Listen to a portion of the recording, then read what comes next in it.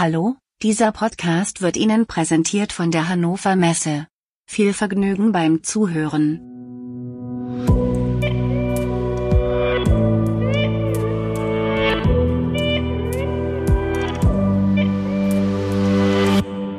Hallo liebe Zuhörerinnen und Zuhörer. Das ist die Podcast-Folge Nummer 44 des Podcastes KI in der Industrie mit dem Hauptthema KI in der Montage.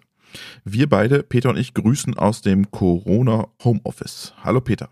Am Sonntagmorgen. Guten Morgen, Robert. Corona wird uns später noch beschäftigen. Zunächst aber ein Thema, das mich wirklich überrascht hat, Peter. Leg mal bitte mit dem aktuellen Teil los.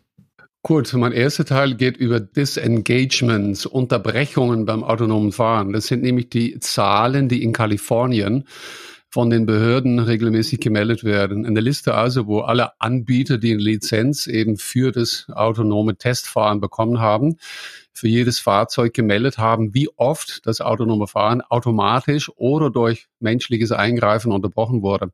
Ja, und damit fängt der Schlamassel dann natürlich schon an. Es gibt keine einheitliche Definition. Der eine, der ist exklusiv auf den American Highways unterwegs. Das ist uns Europäer ja mittlerweile quasi indirekt untersagt worden. Der andere ist in der Stadt. Der eine, der misst nur die vom System selbst generierte Unterbrechungen. Der andere wieder meldet auch die vom Menschen eingegriffenen Aktivitäten. Und da wird natürlich von den Firmen moniert, man kann daraus nichts Sinnvolles ableiten, also man keine Bewertungen machen.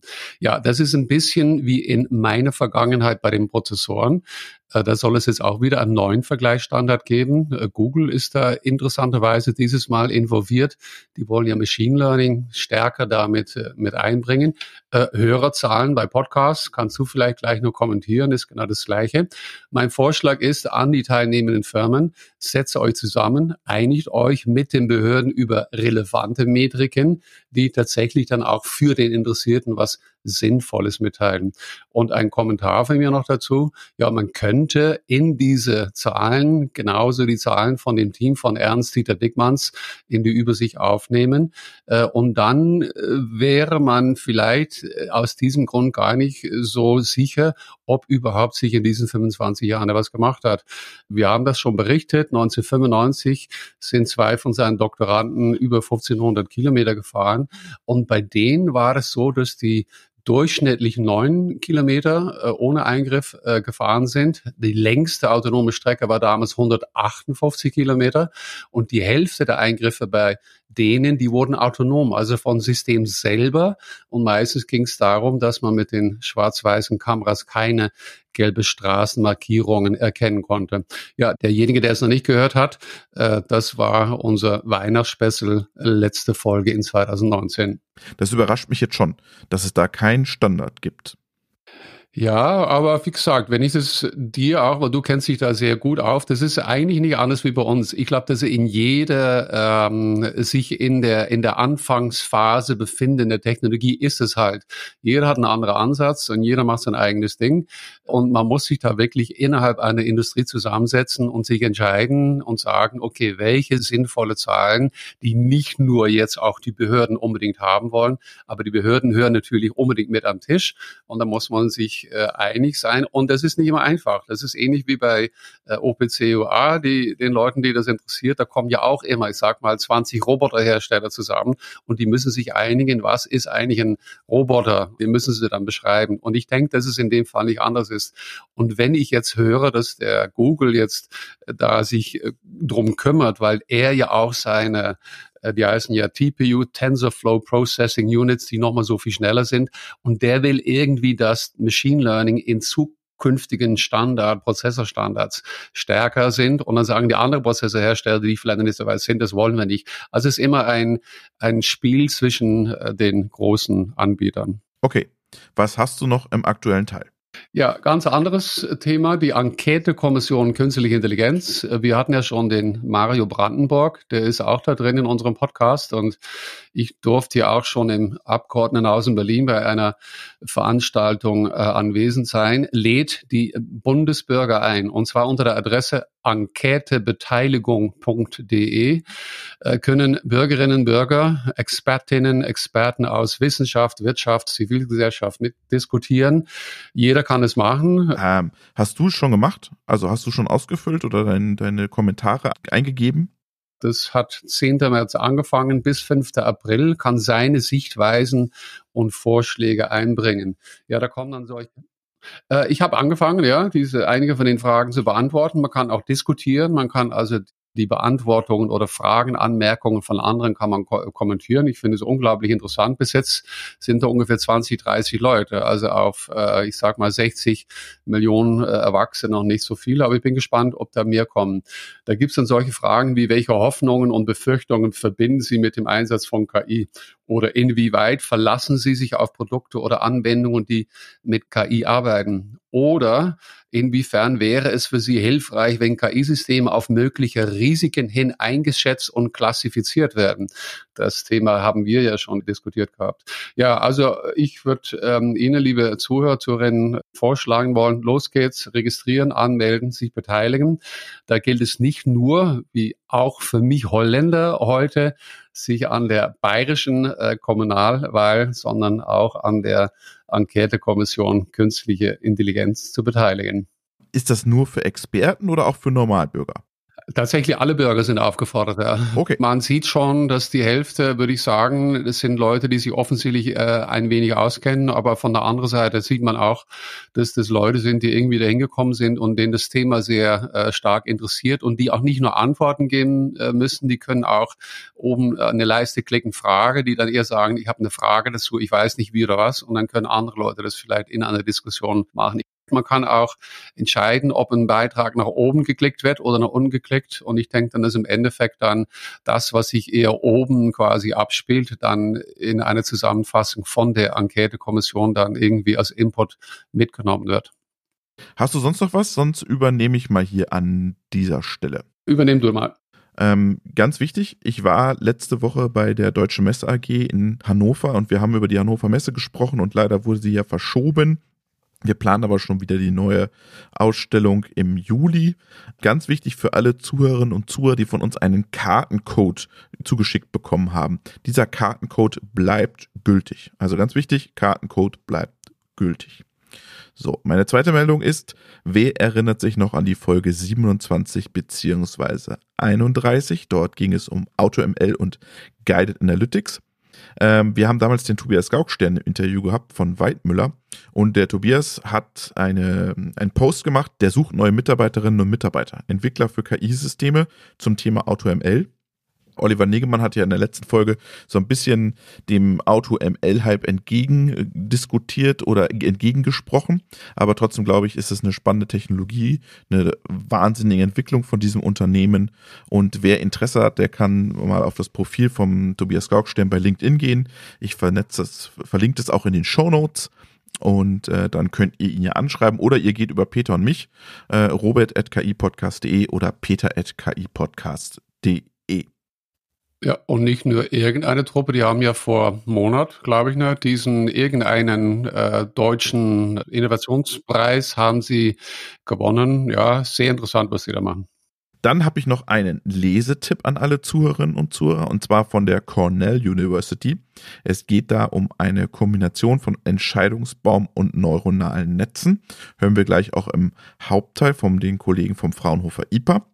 Kann man sich als PDF runterladen, packe ich auch nochmal in die Shownotes. Okay, hört sich so ein bisschen an wie eine Überbrückung von, ich sag mal, klassisch ins Neuland oder von, was wir immer sagen, von regelbasiert eher, was ja der Entscheidungsbaum ist, Richtung Machine Learning. Bin sehr gespannt. Ich kenne es noch nicht, werde mir es auch gerne angucken. Und damit einmal zurück zu dir, Peter.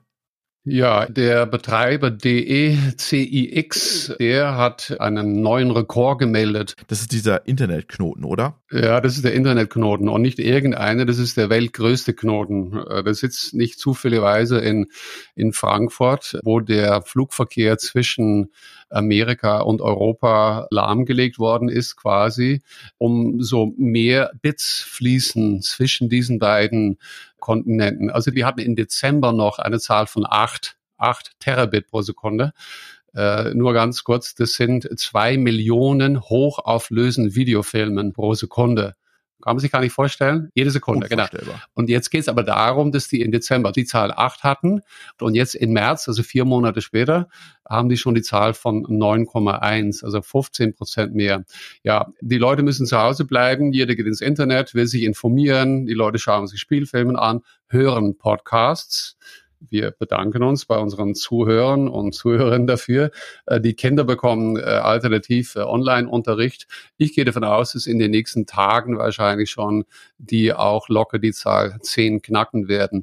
Und mein Gefühl ist, dass wenn sich dann in den nächsten Monaten das Ganze gelegt hat, dass Corona wirklich in die Geschichte eingehen wird, unter anderem als der Event, der die digitale Transformation einen ganz großen Schub nach vorne gegeben hat.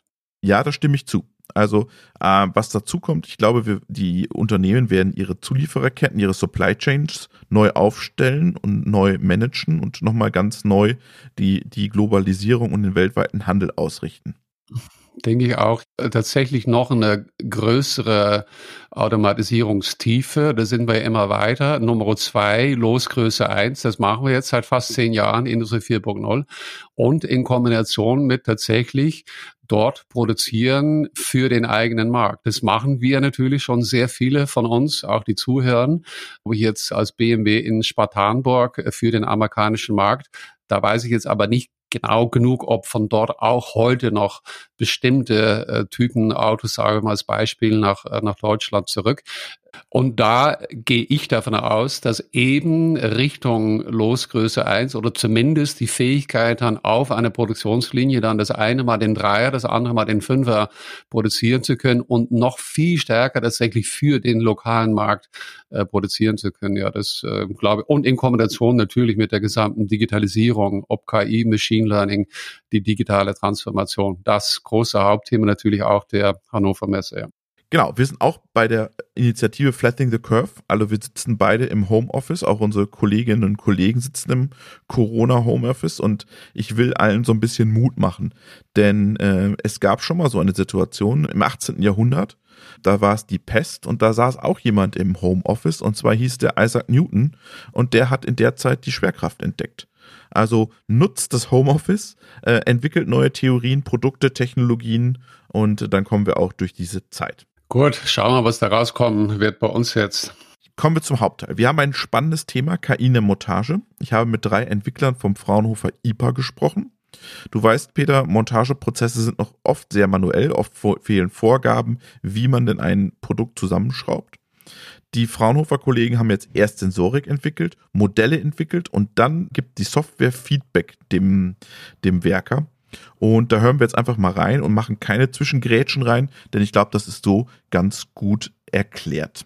Wir sprechen heute über LeanDA, eine Applikation vom Fraunhofer IPA. Ich spreche heute mit 3 Herren zu dem Thema, mit dem Julian Meyer, Florian Grabi und Emir Tschuk. Und vielleicht am Anfang ganz kurz, Herr Meyer, was ist dieses LeanDA? Was steckt eigentlich dahinter?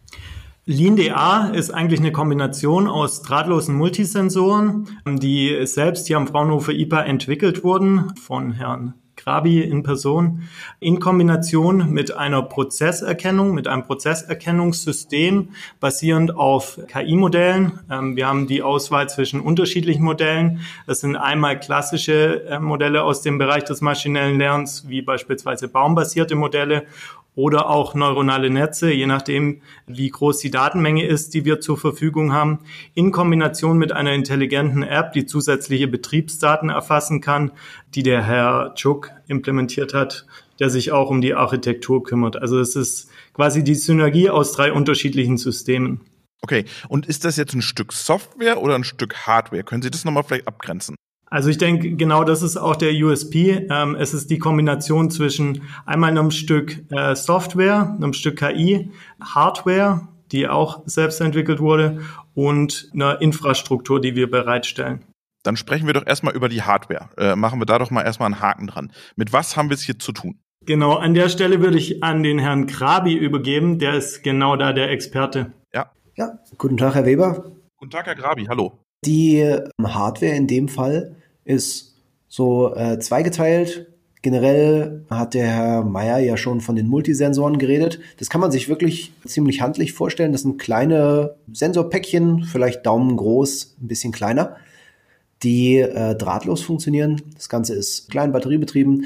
Je nachdem, mit welcher Technologie Sie hauptsächlich arbeiten, kennen Sie das eventuell von so kleinen 3D-Mäusen oder auch eine Art Virtual Reality Controller. Das kann man sich ganz ähnlich vorstellen. Und diese Sensorpäckchen, die enthalten erstens so kleine Chipsensorik, MEMS-Sensoren, die zum Beispiel auch in Smartphones enthalten sind und sowas aufnehmen wie Beschleunigungen oder Magnetfelder. Und zum anderen ein drahtloses Kommunikationssystem, die ganzen Daten oder wodurch die ganzen Daten dann übertragen werden an das zweite Stück Hardware, und zwar an unser zentrales Verarbeitungssystem. Ist das MQTT oder wie übertragen Sie das? Im Moment ist es einfach Direktübertragung. Wir benutzen nicht MQTT, das ist HTTP-basiert. Und deswegen ist man da so ein bisschen auf Rückmeldungen vom Server angewiesen. Wir benutzen UDP, worauf das andere Protokoll neben MQTT basiert, also COAP oder SOAP. Und wir benutzen das direkt darunter liegende UDP und senden die Daten einfach so. Damit haben wir am meisten Kontrolle und können direkt sehen, wie unsere Daten fließen. Wo packe ich jetzt dieses Sensorpäckchen, was wir gesagt haben, hin? Die Sensorpäckchen, die können zum Beispiel, wenn wir jetzt direkt in die industrielle Anwendung gehen, stellen wir uns einen manuellen Montagearbeitsplatz vor. Wir haben da einen Satz von Werkzeugen, wir haben ein größeres Werkstück, was auf dem Tisch liegt, und wir befestigen Sachen daran. Und diese Sensorpäckchen befestigen wir jetzt an den Werkzeugen, zum Beispiel an einem Akkuschrauber, der an unserem Montagetisch von der Decke hängt, oder an unserem Werkstück in der Mitte des Tisches oder an unseren Vorratskisten, die wir auch haben zum Entnehmen. Und dann sammelt im Prinzip diese Sensorpäckchen, sammeln dann die Daten, wie ist das bewegt worden, wann ist es genutzt worden, wie oft ist es genutzt worden, wer hat es genutzt, etc. Genau. Der Ansatz dahinter ist eigentlich, in der modernen digitalisierten Industrie will man ja vor allem eins: Man möchte Prozesstransparenz. Man möchte schauen, was passiert jetzt eigentlich, was passiert wie lange und in welcher Reihenfolge. Bei modernen Industriemaschinen, bei verketteten Produktionen, da hat man ja schon einen gewissen Einblick einfach über die Maschinendaten, was die Anlage selber tut. Bei der Montage oder bei generellen manuellen Prozessen hat man da sehr wenig Überblick. Weil es jeder unterschiedlich macht, jeder Mitarbeiter, oder warum ist das so? Erstens kann es sein, dass es da von Mitarbeitenden zu Mitarbeitenden Unterschiede gibt im Prozess. Hauptsächlich liegt es aber daran, dass dieser Prozess ist entweder, wenn wir jetzt von größeren Unternehmen sprechen, ist er vielleicht mal irgendwann vorgeplant worden und hat sich dann weiterentwickelt mit der Zeit, weil jeder Mitarbeitende Anpassungen vorgenommen hat, wie es bei ihm besser funktioniert. Oder, was sehr viel häufiger vorkommt, dieser Prozess, der wurde nie richtig geplant. Der hat sich entwickelt, denn jemand hat sich eine Montageanleitung angeschaut oder die Montageanleitung wurde einfach so weitergegeben. Das heißt, dieser Prozess wurde nie so richtig getrackt und auch die Prozessvariationen. Also jeder hat es so gemacht, wie es für ihn doch am besten dann war. Genau, und damit ist der Prozess sehr undurchsichtig. Er funktioniert irgendwie, aber so richtig durchschauen tut man ihn nicht. Mich erinnert das an so ein Projekt, das gab es mal so vor 2 Jahren, da waren die Kollegen von Bosch auch dabei, die konnten dann auch an den Bohrmaschinen sozusagen den Anschlag sozusagen dann immer, wenn man ums Flugzeug geht, wenn man da Nieten oder sowas festschrauben muss, dass es dann immer weiß, an welcher Position bin ich gerade und wie viel Anschlag muss ich sozusagen an dieser Position geben, wie viel Anschlag an dieser Position. Ist das so auch so die Idee dahinter? Es geht so ein bisschen in die Richtung. Also das, was ich jetzt gerade rausgehört habe, das ist eher so eine Art intelligentes Tool. Also wenn man jetzt einen Drehmomentenschlüssel hat, dann trackt man, mit welchem Drehmoment habe ich jetzt das hier angezogen, was man ja braucht für die Verfolgbarkeit, wenn man wirklich hochwertige Sachen hat und man möchte am Ende feststellen, wo kam jetzt diese Fehlfunktion, diese Fehlstelle her. Und dann sieht man, okay, hier wurde nicht mit dem passenden Drehmoment angezogen oder man verhindert es im Vorhinein. Aber Sie konzentrieren sich auf den Prozess wirklich, oder? Genau. Denn im Moment gibt es diese intelligenten Tools. Also es gibt Drehmomentschlüssel, die ihre Momente wirklich aufzeichnen und dann zum Beispiel per Funk bereitstellen. Aber diese Tools, die werden wirklich nur da verwendet, wo sie absolut notwendig sind. Also in Prozessen, wo solche Drehmomente wirklich haargenau getrackt werden müssen. War das damals, glaube ich, beim Flugzeugbau. Ja. Luft- und Raumfahrt, genau da ist zum Beispiel diese Traceability über den ganzen Prozess enorm wichtig. Und wenn wir jetzt von einer mittelständischen Firma reden, die, sagen wir, Klimaschränke zusammenbaut oder also jetzt rein aus der Luft gegriffene Beispiele, da kann es sein, dass bestimmte Prozesse so genau getrackt werden müssen, einfach weil es Voraussetzung ist. Meistens ist es aber nicht Voraussetzung. Damit wird es natürlich auch nicht gemacht oder weniger gemacht. Und da wollen wir jetzt mit dem Lean DA-System rein. Denn wenn man nicht den akuten Bedarf hat, um so ein sehr, sehr genaues und aufzeichnendes, intelligentes Tool zu benutzen und zu holen, hat man natürlich auch keinen Anlass, das viele Geld, denn solche Instrumente sind teuer, auszugeben. Jetzt habe ich die Daten gesammelt an einer Station. Die Sensoren, was sind das für Sensoren? Haben Sie die selber entwickelt oder haben Sie die von der Stange gekauft? Es ist eine Eigenentwicklung. Die Sensoren selber, da müssen wir jetzt genau unterscheiden, die Sensoren selber, die sind nicht eigenentwickelt, denn das sind einfach fertige Bauteile, die kaufen sich auch Handyhersteller oder Hersteller von Drohnen, die kaufen die sich von der Stange. Allerdings ist die gesamte Elektronik drumherum, was jetzt das eigentliche Sensorpäckchen ausmacht, die Eigenentwicklung. Okay, das haben Sie entwickelt. So, jetzt senden diese Sensoren, wie oft senden die? Senden die alle Minute, alle halbe Stunde? Was ist da so die Idee? Wir haben da 2 Operationsmodi. Der, den wir im Moment benutzen, ist einfach Echtzeit. Das heißt, wir senden Daten als direkten Stream mit einer Rate von 200 pro Sekunde. Das heißt, alle 5 Millisekunden. Und das Ganze gibt einen ziemlich tiefen Einblick, eine ziemlich hohe Datenrate. Allerdings ist das natürlich, wenn wir jetzt von Funkübertragung reden, da übertragen wir 3-mal pro Sekunde die gesammelten Daten, ist das Ganze natürlich auch hart für die Batterie. Deswegen haben wir noch einen zweiten Operationsmodus, wo wir auf Ereignisse reagieren. Also zum Beispiel der klassische Fall wäre, wenn wir eine bestimmte Bewegung überschreiten, eine bestimmte Beschleunigungsrate, dann beginnt die Datensammlung und dann werden erst Daten gesammelt und gesendet, um die Batterie zu schonen. So eine Art Energiesparmodus. Okay. Und was für Einheiten sammeln Sie für Daten? Was sind das für Daten? Da muss ich kurz beschreiben, wie der Hauptsensor aufgebaut ist. Das ist eine sogenannte IMU, eine Inertial Measurement Unit.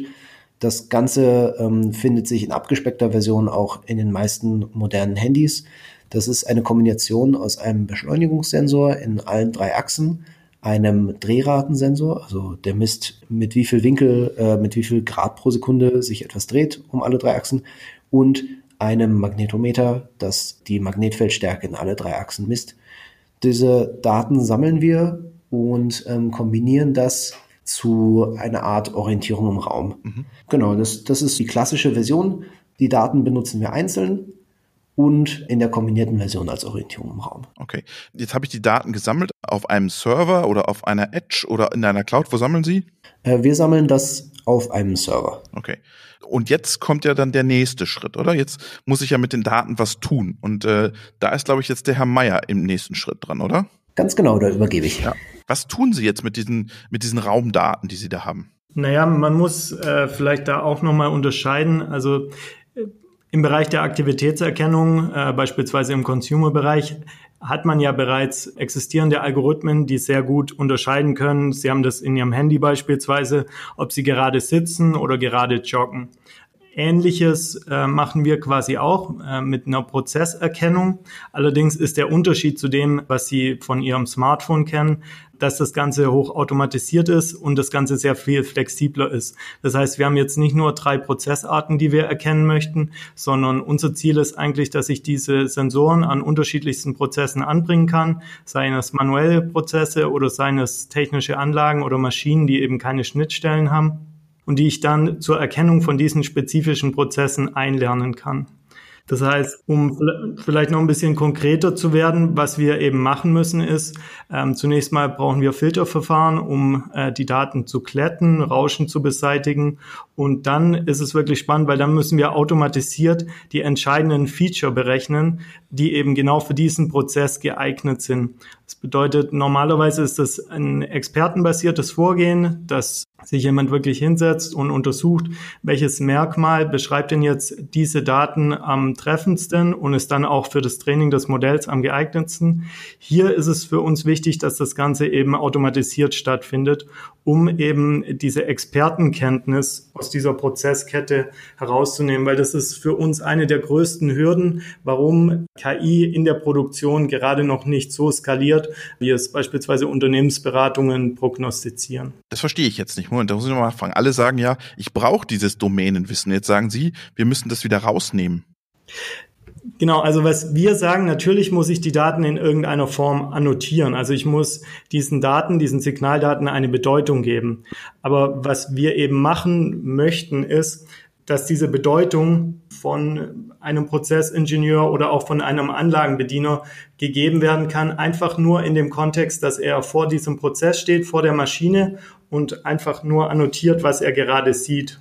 Also beispielsweise über eine App kann er diese Eingabe machen, wo er einfach nur sagt, welcher Prozessschritt wird denn gerade ausgeführt.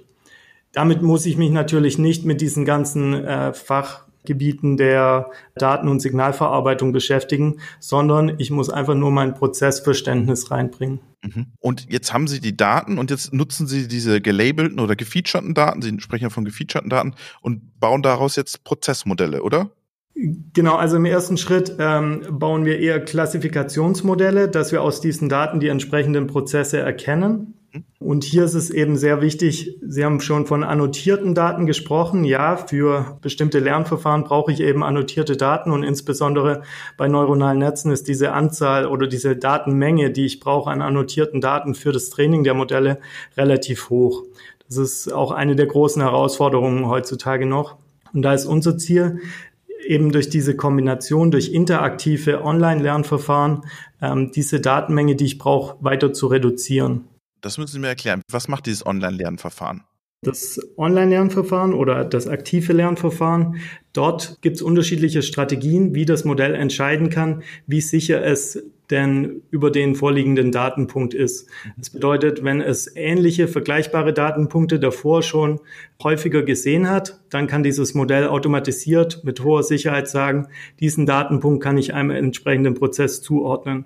Wenn das Modell diesen Datenpunkt oder ähnliche Datenpunkte noch nicht gesehen hat, dann ist es natürlich auf den Menschen angewiesen, dass er hier nochmal Rückmeldung gibt, was denn dieser Datenpunkt bedeutet.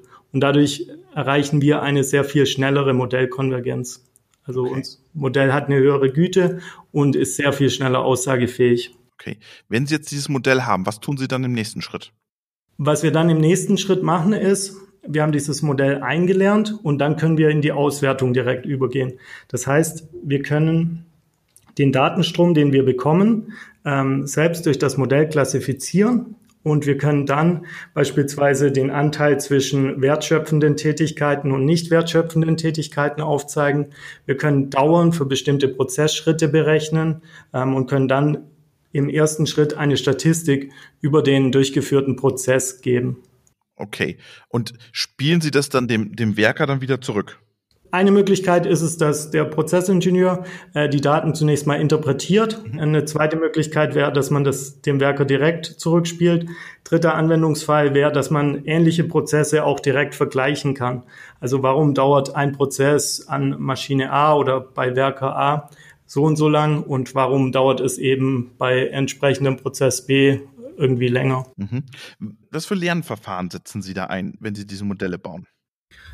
Ist unterschiedlich. Also wir können sowohl auf klassische maschinelle Lernverfahren, wie beispielsweise baumbasierte Algorithmen, Entscheidungsbäume oder Random Forest setzen. Wir können aber auch neuronale Netze verwenden. Das ist unter Umständen auch abhängig von der Datenmenge. Mhm. Haben Sie so welche Anwendungen schon im Betrieb oder gibt es schon Unternehmen, die das nutzen jetzt? Wir haben mit Pilotkunden schon ein paar Projekte durchgeführt, beispielsweise bei der Montage von Vorrichtungssystemen im Rahmen der Produktion, wo wir eben auch sagen konnten, wie die Prozessabweichungen sind. Okay, das System sollte ja auch weiter lernen. Also angenommen, ich kriege wieder ein neues.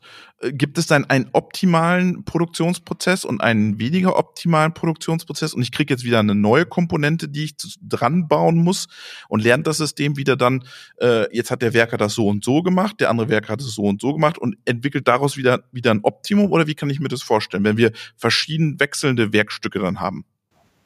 Ich glaube, da muss man auch nochmal unterscheiden. Also der erste Punkt, den bezeichnet man üblicherweise als den Modell-Lifecycle. Also wie lange entspricht das gelernte Modell den tatsächlich beobachteten Daten und wann habe ich eben einen instationären Prozess. Das bedeutet, dass die Daten, die ich ursprünglich mal gelernt habe, nicht mehr denen entsprechen, die ich aktuell sehe. Das muss man natürlich überwachen. Hier schauen wir uns immer an, ob Abweichungen oder Drifts in den Daten vorliegen. Die zweite Fragestellung ist, ob ich einen neuen Prozess habe, also ob der Prozess an sich schon abweicht. Und da beobachten wir natürlich auch Drifts in der Prozessdauer oder in der Prozessfolge. Das Ziel ist ja jetzt nicht einfach zu sagen, hey, Werker A, du hast schlecht gearbeitet, Werker B, du hast besser gearbeitet, sondern das Ziel ist ja ein Optimum-Prozess rauszubekommen, oder? Genau, also wir können damit natürlich auch uns anschauen, wie denn der optimale Prozess aussieht, was beispielsweise die Dauer angeht. Konnte man das in der Vergangenheit nicht? Das konnten sie in der Vergangenheit mit der Stoppuhr und dem Handaufschrieb. Das heißt, sie haben in der Regel nur einen sehr kurzen Zeitraum betrachtet. Und was wir jetzt eben machen, wir bieten die Möglichkeit, das Ganze automatisiert über einen viel längeren Zeitraum zu machen. Und was sie in der Vergangenheit eben auch hatten, ich denke, jeder kann das nachvollziehen, wenn ich eine bestimmte Aufgabe machen muss und jemand neben mir mit der Stoppuhr steht, dann ist dieses Ergebnis natürlich auch nicht besonders aussagekräftig. Man kann ja dann auch theoretisch 3 Linien gegeneinander fahren lassen und schauen, wo ist das Optimum, ja? Genau, das wäre beispielsweise auch eine Möglichkeit. Oder trügt mich mein Bauchgefühl, weil oft sind ja so Bauchgefühlentscheidungen, wir machen das mal so. Ja, das sehen wir natürlich auch relativ stark mit unseren Industriekunden, dass da noch zum Teil stark das Bauchgefühl vorherrscht. Und hier ist eben der Mehrwert, den wir bringen möchten, die zunehmende Transparenz. Jetzt hört sich das so an, also die künstliche Intelligenz oder das daraus generierte Modell oder die Applikation gibt dann sozusagen einen Idealprozess raus. Wenn man das jetzt noch mal ein bisschen weiter spinnt, dann geht das ja schon in so eine Richtung Reinforcement Learning irgendwann, dass man sagt, hey, hier ist das Produkt, finde deinen eigenen Weg sozusagen durch die Fertigung. Ja, also ich denke, da sind wir noch ein Stück von entfernt. Das könnte in diese Richtung gehen, aber gerade für Reinforcement Learning Anwendungen ist die Menge an Daten, die man braucht, natürlich enorm. Sie brauchen dann auch unterschiedliche Durchführungen des Prozesses. Also ja, langfristig kann man darüber nachdenken, aber im Moment ist da natürlich schon noch die Expertenkenntnis notwendig und auch methodisches Vorgehen, wie man eben einen Prozess gestaltet. Würden Sie sagen, dass Ihr Ansatz ein datengetriebener oder ein prozessgetriebener Ansatz ist? Da gibt es ja immer so Diskussionen, die einen sagen, wir machen das eher datengetrieben, der andere sagt, nein, ihr müsst das prozessgetrieben machen. Also ich denke, man kann schon klar sagen, dass wir datengetrieben sind, aber wir bieten dem Prozessingenieur die Möglichkeit, das Ganze datengetrieben zu machen, ohne dass er jetzt eine Zusatzausbildung in Statistik, Data Science oder maschinellem Lernen absolviert haben muss. Okay, also ist es so ein Tool, das man ihm mit an die Hand gibt und kann er sich das dann auf sein Smartphone runterladen oder was ist das für eine Oberfläche? Das ist, glaube ich, der Herr Tschuk, der jetzt einspringt. Genau, da würde ich direkt an den Herrn Tschuk übergeben. Genau, Herr Tschuk, wo sehe ich die Ergebnisse jetzt? Wer visualisiert mir das? Auf welcher Plattform kriege ich das dann visualisiert? Wie sieht das aus? Genau, was wir da haben, ist der Annotation Assistant. Das ist eine App auf dem Android-Gerät, Tablet oder Smartphone, was den Prozessingenieur befähigt, eben diese Prozesse, die er zuvor definiert hat, so ist das Vorgehen, er definiert erstmal Prozesse und dann kann er sie eben, wenn er live neben der Maschine oder neben dem zu annotierenden Objekt steht, die kann er dann einlernen. Wie das genau dann aussieht, Wir forschen noch dran. Letztendlich sind es Knöpfe, die er betätigen kann, aber wir versuchen da auch ein bisschen eine Motivation für den Werker zu implementieren, dass er eben gewillt ist, das Ergebnis des Modells zu verbessern. Okay, und visualisieren Sie ihm dann seinen Arbeitsplatz oder den Prozess oder wie machen Sie das? Was wir da visualisieren, ist hauptsächlich die einzelnen Prozesse, die er zuvor definiert hat und eben KPIs, die auf Rückschluss bieten auf die Genauigkeit des Modells. Letztendlich kann man auch sagen, dass der Werker sich selbst misst, also seine eigene Annotation misst. Okay, also der Werker kriegt auch das Ergebnis, was das Modell sozusagen errechnet hat. Genau. Okay. Und von wie viel Daten sprechen Sie, die Sie da visualisieren müssen? Was sind das für Datensätze? Wie groß sind die ungefähr? Die Datensätze sind letztendlich die Ausgabe, die Vorhersage des Modells und die Einschätzung des Werkers. Dabei hat der Werker ist immer die Source of Truth. Das heißt, der Werker ist immer in Recht und das Modell muss sich eben immer wieder neu anpassen. Jetzt haben Sie gesagt, das ist eine Android-Anwendung. Kann ich diese Daten auch in mein MES-System integrieren oder was kann ich damit tun? Wir müssen trennen zwischen Einlernphase und dann zwischen fertigem Modell. Beim fertigen Modell kann man die Ergebnisse natürlich in alle möglichen anderen Systeme überführen. In der Einlernphase ist es nur eine Interaktion zwischen KI und dem Mensch. Okay, also ich kann auch eine Schnittstelle im Prinzip aufmachen von den Ergebnissen in mein MES-System, dass ich einen Überblick habe da. Ja, so ist auf jeden Fall vorgedacht. Und diese App, kostet die mich was? Muss ich die runterladen? Wie sieht das aus? Wie lange brauche ich für diese Initialisierung, Installation des ganzen Systems? Die App kommt zusammen mit dem Paket, mit den Sensoren und die Idee, es kommt natürlich immer wieder auf den Prozess drauf an, aber bei einem zyklischen Prozess von in etwa 2 Minuten gehen wir davon aus, dass 50 Durchgänge reichen, was dann ungefähr bei 1-2 Stunden Annotation ankommen würde, so dass das Modell dann ausreichend gut trainiert ist. Okay, und Kosten für das Ganze? Da sind wir noch bei dem Pilotprojekt. Es kommt immer auf den Aufwand an. Okay. Was sind das für Kunden? Wo kommen die her? Aus welchen Branchen? Die Kunden kommen hauptsächlich, da unsere Gruppe bzw. auch Abteilung bei der Montage angesiedelt ist, kommen viele Kunden aus dem Bereich der Prozessoptimierung in der Fertigung oder eben in der Montage und letztendlich metallverarbeitende Unternehmen aus der Region Baden-Württemberg, aber auch Deutschland. Und was sind da so die Ergebnisse? Können Sie so ein bisschen so eine Hausnummer zählen, wie wir die Ihre Montage effizienter gestaltet haben? Faktor, keine Ahnung?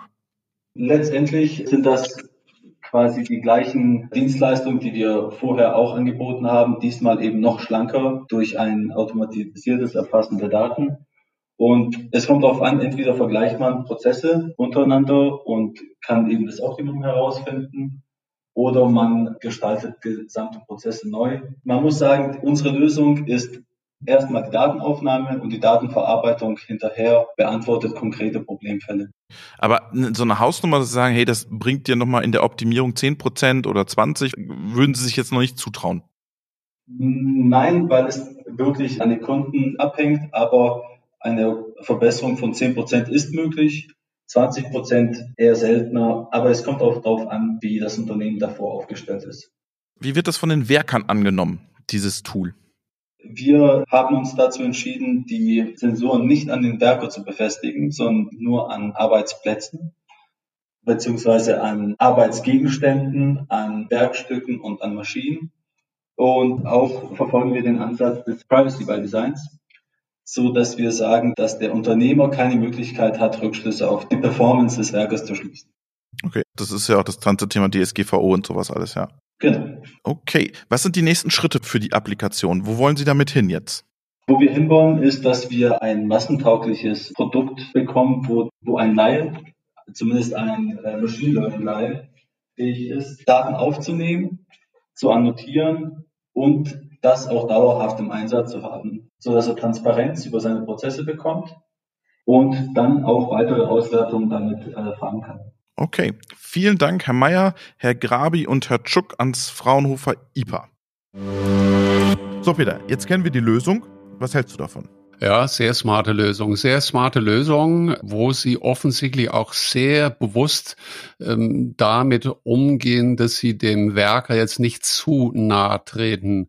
Mein Hirn arbeitet jetzt ein bisschen und sieht verschiedene Möglichkeiten. Wir hatten schon gesprochen über die Lösung jetzt beim BMW in der Produktionslinie, wo wir gesehen hatten, dass eine bestimmte Aufgabe vom Werker da jetzt von einer Digitalkamera mit einem KI-Modell übernommen wurde. Und wir haben gehört von den BMW-Kollegen, dass der Werker da sehr zufrieden war, dass er dieses Teil nicht machen sollte. Ich denke, dass das in dem Fall das Ziel auch ist. Es hier geht um Montage. Die sagen ja ganz konkret explizit, wir wollen nicht diese Sensoren an den Menschen anbinden. Also es ist natürlich immer so gewesen, wenn tatsächlich bei dem Werker, der eine bestimmte Aktivität in den nächsten Minuten da vor sich hat und da steht einer daneben und der mit der Stoppuhr, das war natürlich immer nicht sehr sinnvoll quasi.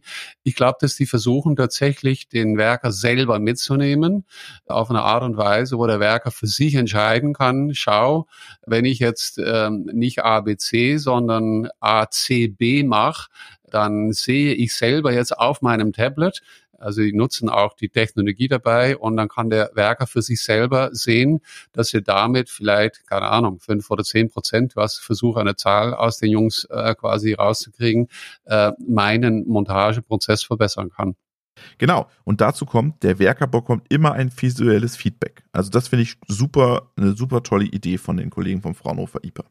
Ja, und wie gesagt, für mich ist wichtig, weil ich musste schon auch daran denken, dass ich glaube, dass bei dem Amazon ähnlich die Werker dann mit Kameras und so weiter beobachtet werden. Ich denke, was bei uns im Normalfall überhaupt nicht möglich ist. Ich denke jetzt wieder an meine Zeit bei Intel, wo ich damals schon selber sowas machen wollte. Ich wollte damals Webcam. Webcam war was ganz Neues. Wir sprechen ja vor 25 Jahren. Und die wollte ich in der Fabrik quasi platzieren, um den Leuten draußen zu zeigen, wie die Chipherstellung stattfindet. Und das wurde mir von den HR-Kollegen in Feldkirchen untersagt, aus Datenschutzgründen. Also auf der einen Seite denke ich, wollen wir das quasi in Europa auch nicht. Wir wollen quasi nicht in diesem Sinne Big Brother is watching you beobachtet werden. Und ich glaube, das haben die Kollegen vom Fraunhofer auch sehr im positiven Sinne mit eingebracht in ihre Lösung, wo die sagen, nein, die Sensoren gehen nicht an den Menschen, die gehen in seine Umgebung.